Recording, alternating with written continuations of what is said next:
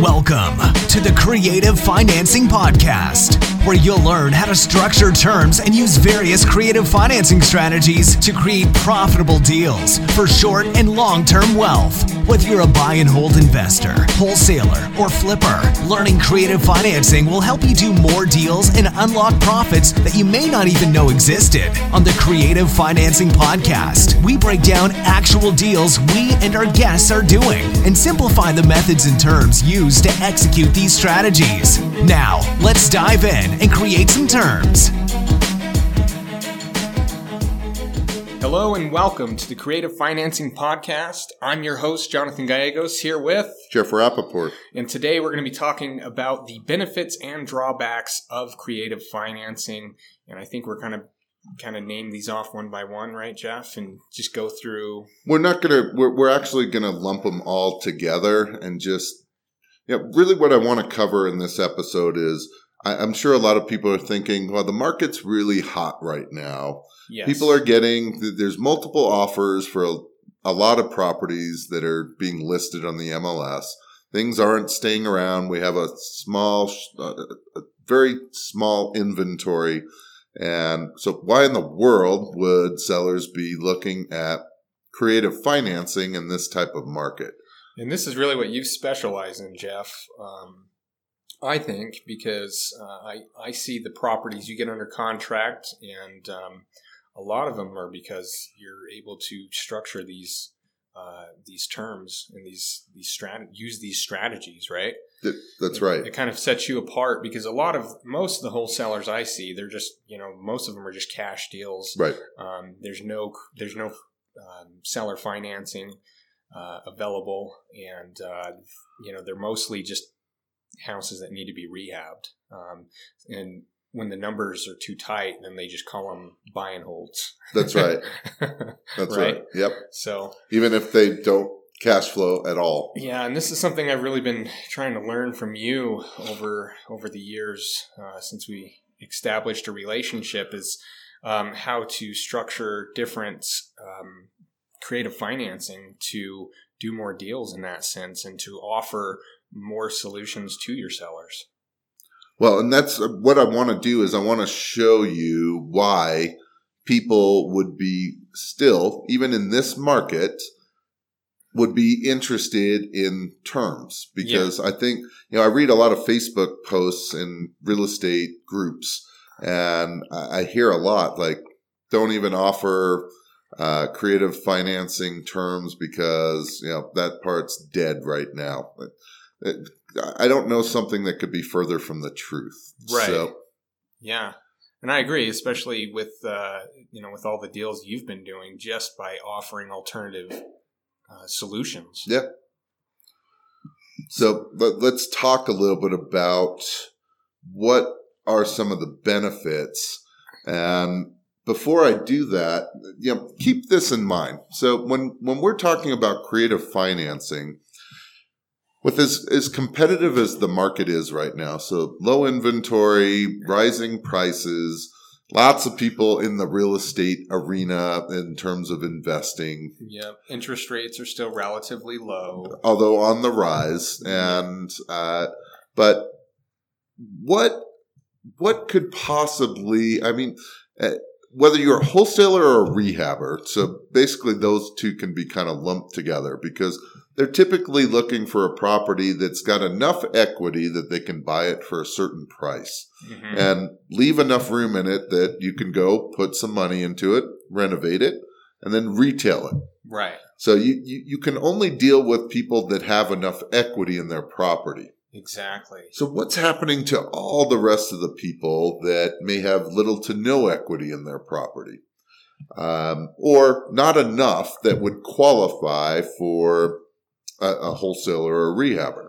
Well, those leads are being looked past. That's right. By the wholesalers that are just using, the cash hammer. So if you're dealing with that kind of competition, which you should be, almost no matter where you're at, any fairly major city across the country, maybe some of the smaller cities not as much, but any major city, you are dealing with that kind of competition to some degree. Right. So wouldn't it make sense to be able to allow yourself to work all these other potential leads that maybe not as many, certainly not as many people are working? So the benefit to learning these types of strategies is that it opens up a whole new world. Less competition. And my favorite is that you can literally create a deal when there's not a deal. There is no deal there. And you're good at that, I think. You can create the deal when there's nothing there. Yeah. Don't get me wrong. Not every potential lead that comes in is something that you can create. But someone that's open to terms, which, I've got to tell you this. So we ask every single lead that comes in, would they be willing to take payments for their equity? Yeah, great question to ask. That is like our pre-qualifying question, because if the answer is anything but a hard no, it's a lead for us. I don't care what they owe. I don't care what they want. If they say yes that or opens maybe, the door for you to create some alternative offers. That's right. It becomes a lead for us. But you would think, well, why would people say yes? Or I bet very few people say yes. What's your guess, Jonathan, in terms of if you asked 100 people if they'd be willing to take payments for their equity, how many of you think would say yes?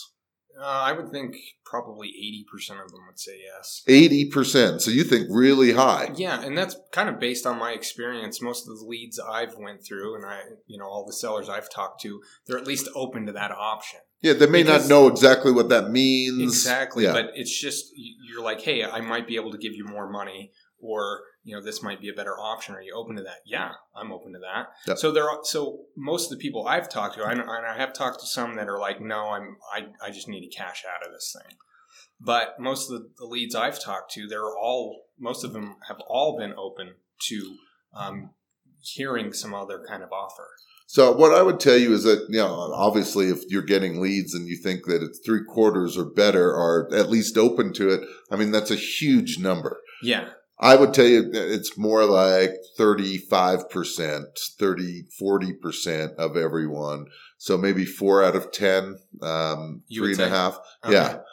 But that's still quite the number. And especially in this market right now where for the most part, people don't really need to sell to investors for the most part. I mean, they could go list it on the MLS and, if it's a decent deal, it'll be gone. Sometimes even if it's not a decent deal, it'll be gone. Yeah, you're exactly right.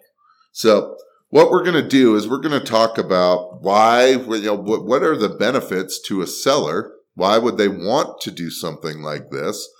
What are the benefits to you? And we'll talk about a few of the drawbacks. Not really for you, because I just can't think of any what the drawbacks might be for us, whether we're wholesalers or the actual buyer for creative financing. I just don't see any negatives. Right. And if there are, it's probably because you didn't structure it correctly, because you can address whatever it is that you want to address. So okay, that kind of falls back on you. So let's start with benefits to the seller. To the seller. So why would the seller do seller financing or, do your creative financing offers? So one of the things that comes up a lot is whether it's the actual reason or not, but I'm sure that when you're on the phone pre-screening a seller or negotiating with the seller, a lot that comes up is the price, right? Yeah. It seems like all the sellers' main issue is price. Yeah. That may or may not be the case. You may not have dug deep enough to truly find out what the situation is.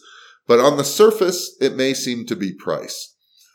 I'm not saying that no matter what the situation, what's owed on the property, but price is the least of our concerns when we are creating creative finance. Okay. We can overcome price a lot. Yeah. Because if we can structure the right terms, price is not that important. Yeah. And I'll give you an example that I was working on a 35-unit apartment building last year, and she was stuck on a price and she was asking too much.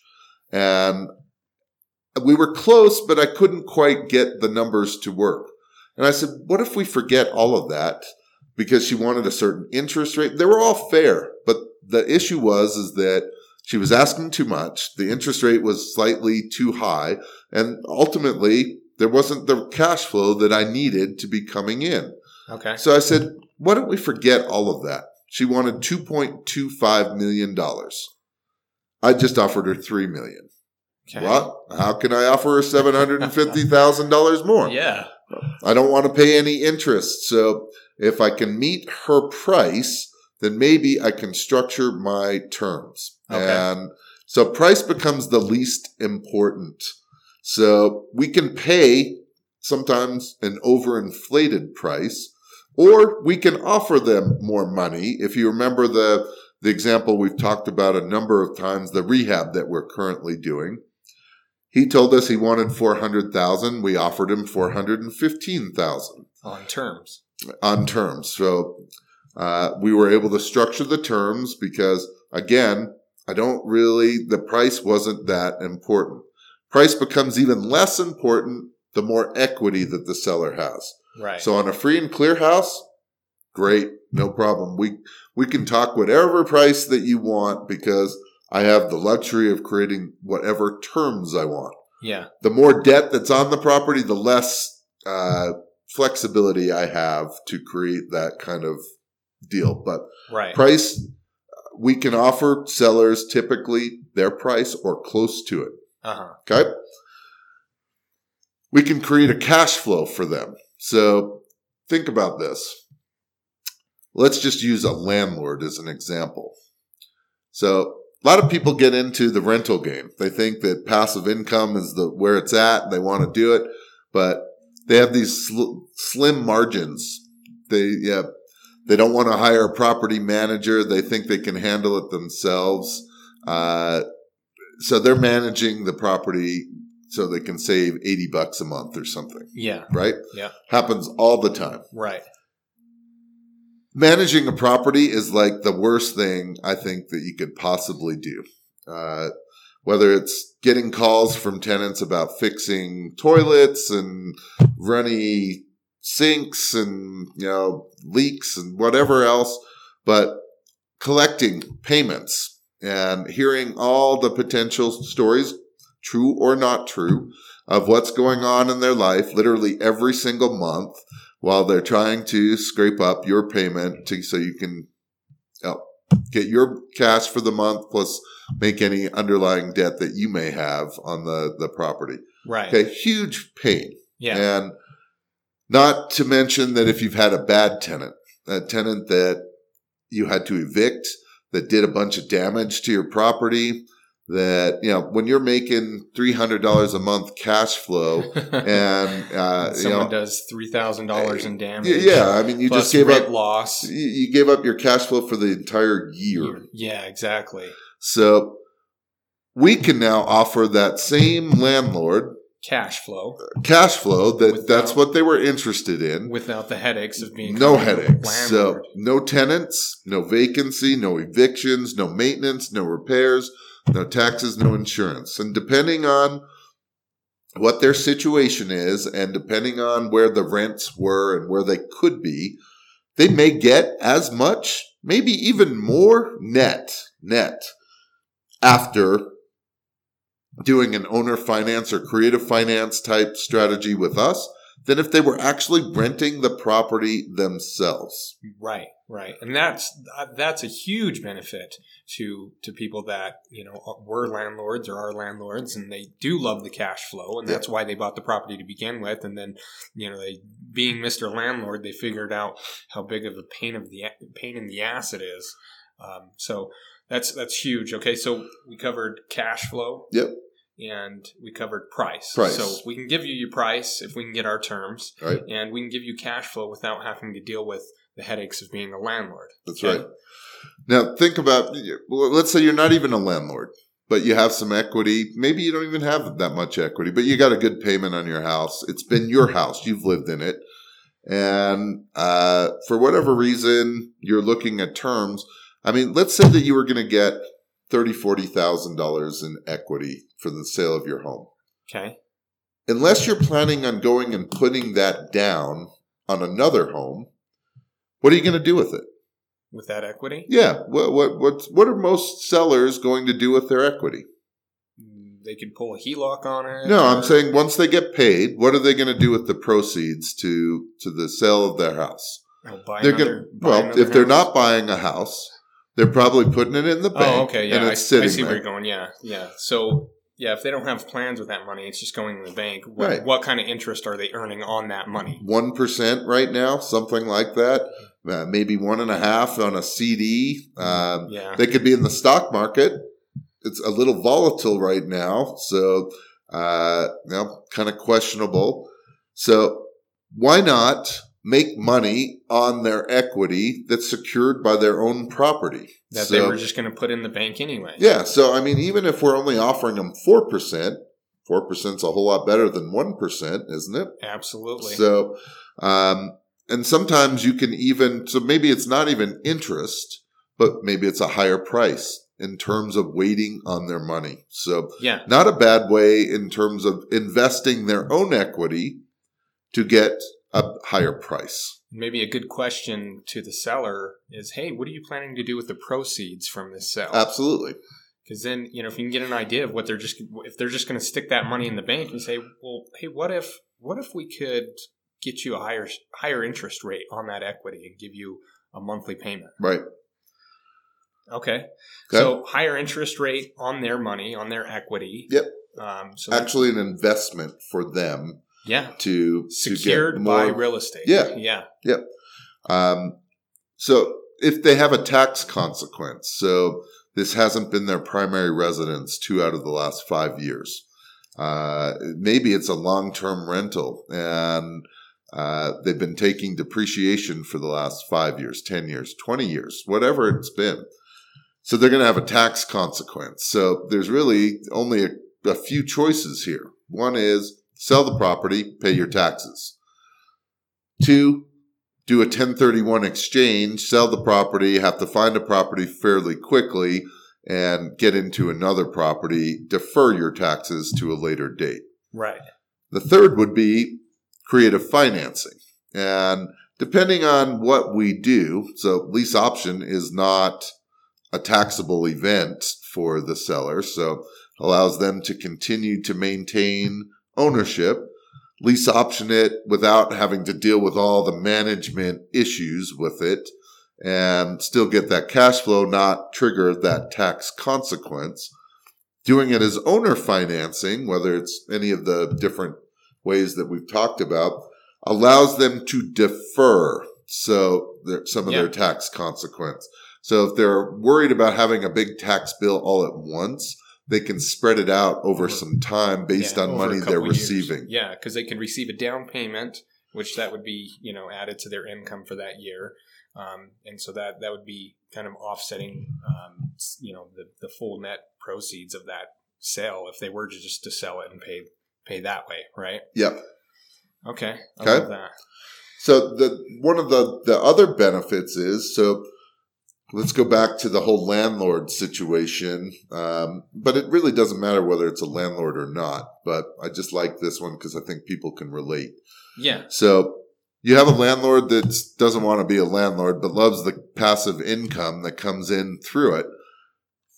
Normally, when you rent a property, you get a security deposit. That security deposit, even, if you're a renter, you're probably thinking the security deposits are way too much. But if you're actually the landlord or owner, they're never enough. I mean, seriously, if you got to go replace carpet, it doesn't cover replacing carpet. If you got to paint the place, it never covers it. Right. So in this scenario, if we're doing some kind of owner finance with the seller, we potentially can give them a down payment. Right. Potentially a whole lot more than a security deposit. So, hey, if you were doing, let's say, a $300,000 home you had as a rental, and let's say we offered you $15,000, which is still good for us, it's 5% down, you get $15,000. What if you set aside $5,000? Just, hey, what if they defaulted? Cover some payments in case things go bad. you have $10,000 now that you didn't have that, with a security deposit, that's not spendable money. You have to hold that money. Right. This money you can go spend. Yeah. So it's a big benefit to people. They have some security that you're taking over the payments. If there are payments, you're giving them a passive income, and you're giving them an insurance policy up front with some money. And relieving them from being a landlord. And or debt relief. So it could be any number of reasons. Love it. So these are all benefits to the seller. Okay. So some of the drawbacks are... Let's recap those real quick if we could, Jeff. So price, we can typically pay a price and or more than even what they're asking, or market value, depending on the situation. Okay. We can create a nice cash flow for them. So we can give them cash flow. It's a great way to use their equity to make money. So as an investment for them. So they can make a return on their equity. That's right. Secured by their real estate. Right. Okay. They can defer their tax consequence, or if they went the lease option route, not even trigger that tax consequence. They can defer or not even trigger the tax consequence there. Okay. If they were a landlord, they don't have to deal with all the headaches anymore and still get that passive income. No more tenants. And they can still get a down payment. Yeah, and they can get a sizable down payment, more than what they would ever receive if they were just trying to rent the property out. That's right. Love it. Okay, so that's the benefits to the sellers. So what's some of the drawbacks? So one of the drawbacks is that a lot of the leads that you will talk to say, hey, I need all of my equity. I want to go put down on another house, or I just need all my cash, or whatever. Well, typically we can't give, depending on the situation, obviously. Maybe their equity's $5,000, in which case, hey, that might work. But if it's free and clear, or they only owe 50% loan to value, something like that, that's a problem, because we can't come with that kind of down payment to make it work. Right. So one of the drawbacks is they don't get all of their equity up front. Okay. As far as a down payment, they might not like how much money they're getting up front. So as the benefit, we talked about that they're getting a lot more than what they were getting already. Yeah. But comparatively to the purchase price of the property, we typically are 3 to 7% of the purchase price down for a down payment. Yeah, okay. we don't. If we start getting into that 10% range, there's no room for us. Right now, if you're trying to acquire property, maybe 10% works for you. Right. For us as wholesalers and potentially holding some of these, that does not work for us. Yeah, and that just depends on your strategy, because, if you're able to put 10% down, relative to 25% down, in which you would have to, on a bank, if you're getting a bank loan, you'd have to put 25% down. 10% sounds pretty good, but it just, what is your exit strategy? Right. Well, and you got to remember that we've got to add our fee on top. So we want to stay under what it would take someone else to go get a conventional loan. So absolutely. If they've got to put down 20%, 25, 30, wherever it may be, if we can offer it to them at 15%, that's a better deal. Exactly. Yep. So down payment. So maybe not as much money up front as they would like. And they may not be on title anymore. So they may give up ownership and or control of their property. Doesn't have to be, depends on which strategy we're talking about. But that is something. The good thing is that we've given you enough different strategies that if that were to come up, you can always answer that objection and overcome, or two, move to a different strategy that would better fit their needs. So, if being on title means that much to them, I guess we're looking at contract for deed or lease option. It's pretty much both of those, your seller's left on title. Yeah. If that's not a big enough deal, then maybe it's about finding out why and overcoming that objection. Okay. But really, those are the drawbacks. And the major one being that... It sounds like there's a lot more benefits than drawbacks. Well, there are. And I guess one of the other drawbacks is that there's potential for default. And so is there some risk on their part? Maybe.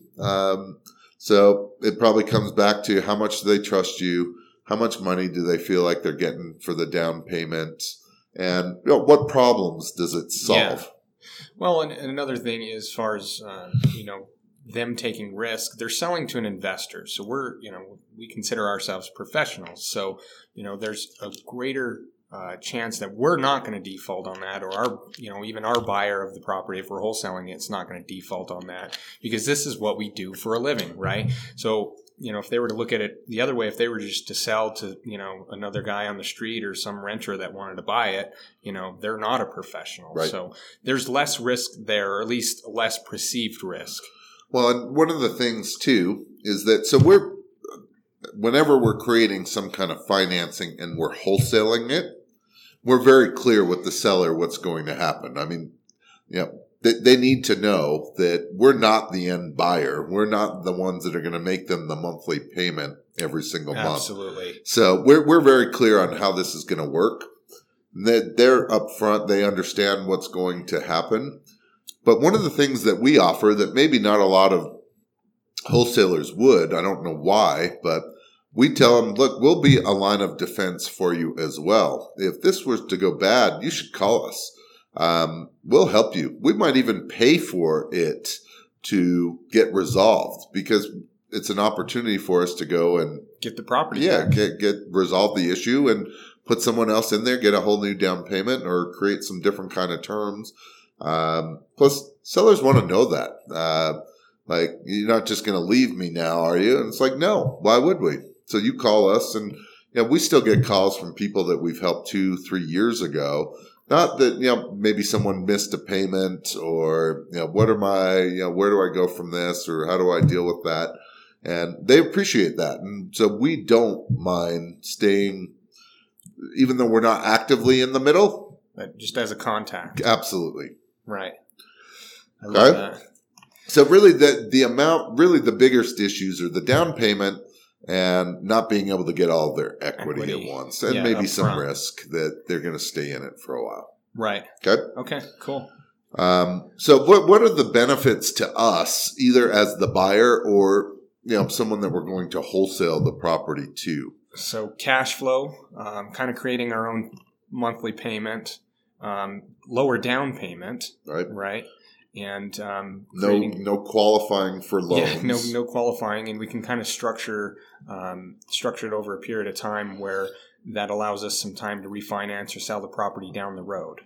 So or keep it. If Jonathan, right now, if you went to the bank and you were interested in acquiring some rental properties, what do you think you'd have to put down to acquire a single-family home? 25% down. I think you can actually even find some places. I know of one that still will do 10%. Okay. But I know some that will do 20, and I know that some have gone to even 25. Yeah. But let's say it's 20. Yeah. Commonly, yeah. Okay. So if you're looking at a $250,000 home, how much money is that? 20% down? So that is $50,000. $50K. So if you're working a job, and it takes a while to save $50,000, over the course of your life, how many rental properties do you think you'll be able to acquire? Not a lot. Right? I mean, for the average Joe, I mean, that's kind of what you're dealing with. Yeah. Save, buy a rental property, create a little bit of money, all of a sudden, major headache, something happens, wiped out all my money. Save, 5-8 years later, buy another rental property. Yeah. Okay. Let's say that you've got maybe you got some more cash than, having to save, but you still need those loans. What's the limit before the bank says, no more, we're not lending to you? 10 properties. That's right. Then you got to go to more of like a portfolio lending type, which is where you bundle them together. You get one interest rate, and that's typically higher. And those are harder to get. Less lenders out there. Right. So you're not a slave to these banks and their rules. So which is you huge. can acquire as many properties as you like with creative financing. Yep. Some you may be able to get with zero down. Right. Or small amounts down. Right. And create a cash flow that way. And if it were all to go bad, seriously, the market crashes. The market crashes. Your spouse leaves you. That you got involved in a investment scheme that took all your money, and literally you have no more money, and these deals are no longer good. If you had gotten conventional loans on all these properties, you're stuck. They're foreclosing on you, and then. Not only did they take your property away from you, they ruined your credit. Yep. They made it so you can't use credit cards, you can't get any lines of credit. And there's going to be a tax consequence that comes along with all of them from the IRS, the absolute worst bill collector you want after you, bar none. Absolutely. So what happens if you have set up these loans through creative finance? What's the worst case scenario? Give the property back. That's right. Sorry, it didn't work out. They're in a better position. They got some money from you, maybe. Yeah, they got money. They probably got some principal pay down if there was some existing debt, or maybe that money that you were giving them monthly just went into their pocket. So they're in a better position. So no one's coming after you. No credit's being ruined. No tax consequence. So much better. Yeah. And the flexibility to acquire more properties than the bank will say, all right, you've got enough, no more. Exactly. You can acquire more properties with less risk. That's right. My favorite with owner finance or creative financing is literally you can create deals where there are not deals. Right. And, my favorite would be something where most investors aren't looking for $600,000 homes that are in excellent condition that they owe $575,000 on. I mean, why would they? Right. Love that deal. Yeah. We can create a deal out of that. When the market changes, we'll have things that are underwater again, where they owe more than what the house is worth. With creative financing, we can create deals where we will get paid on those. Where there was no cash deal before, as long as no equity. Yeah, as long as we can rent the property out enough to cover that payment. That's right. We can make it work. So, and obviously, we can kind of tailor these to create a certain cash flow that works for us or our end buyer. Yeah. So, huge benefits to us. Yeah, love it. Okay. All right. Well, is that all of them? Or? That's all of them. That was good. That was a good episode. I hope you guys enjoyed that. And you really need to know, what the benefits are to the seller, because you got to pitch the seller on this. You got to structure something that works for the seller, and you got to meet their needs. And so you have to know what those benefits are, and you can show that to them. You can say, look, these are the benefits to you. And when you, as we just compared the drawback list to the benefit list, there's more benefits than drawbacks to the seller. And then, of course, us as the investor, it's all benefits. Well, and hopefully the drawbacks that we covered, which would be you're not getting all your money up front, and maybe the down payment and the risk. Those are probably the three primary drawbacks. Hopefully you've kind of pre-screened them out, because ultimately, someone that wants all their equity is going to say, I want to get cashed out right up front. So you're probably not even getting that far.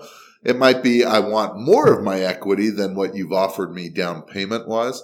But so you're going to eliminate some of these as prospects if you do the right pre-screening process. Right. Awesome. All right, Jeff. Thanks so much, man. Yeah. What are we going to be talking about on future episodes here? Good luck. I'm not sure. We're going to go through some examples and how things are structured, and we'll talk about how we pre-screen sellers, how we can negotiate deals. We'll bring in some guests. I think we'll try to bring in our attorney that does contract for deed. I think we just had a suggestion about a tax, whether it's CPA or people that are very in tune with how the taxes all work with creative financing. Yeah. And we'll probably reach out to some friends, mentors of mine that can even give a different spin on some of their different creative financing techniques. Awesome. Awesome. I love that. All right, guys. And we are still setting up we may have a phone number set up already with kind of you can leave us a voicemail with a question that you have. And kind of specifically what we're looking for is if there's a deal out there you're looking at, but you don't know how to structure, just provide us with the information we need. And then I'll be the one presenting that to Jeff, and Jeff will be crafting some offers in real time. And then we'll give that feedback to you guys right there on the podcast. So again, that number might be set up already, but that is a work in progress. Well, and another thing which would be great is, don't overwhelm us, but tell me some topics that you'd really like for us to delve into specifically. Absolutely. And that way we can kind of cater some things so that we know we're on the right track. We're helping people. Exactly. I love that. Yeah. So what are you guys struggling with when it comes to creative financing? Is it understanding it? Is it how do I apply it? So let us know. For sure. All right. Thanks. And stay tuned. Awesome. Thank you. Thanks for listening to the Creative Financing Podcast. We need your feedback to continue to bring you the best strategies in creative financing. So please subscribe, rate, and review the show on iTunes or wherever you get your podcasts. We greatly appreciate your ear, and please pass this on. Until next time, create some terms. This show offers general information on creative financing strategies and real estate investments. Nothing contained herein should be considered personal, legal, or financial advice. Every state has individual laws governing the use and type of documents used to execute strategies discussed herein. You should consult with a local licensed real estate broker and attorney before relying on any information contained herein. Information is not guaranteed, and opinions of the guests are their own. Profits are not guaranteed, and there's always inherent risk in real estate investing.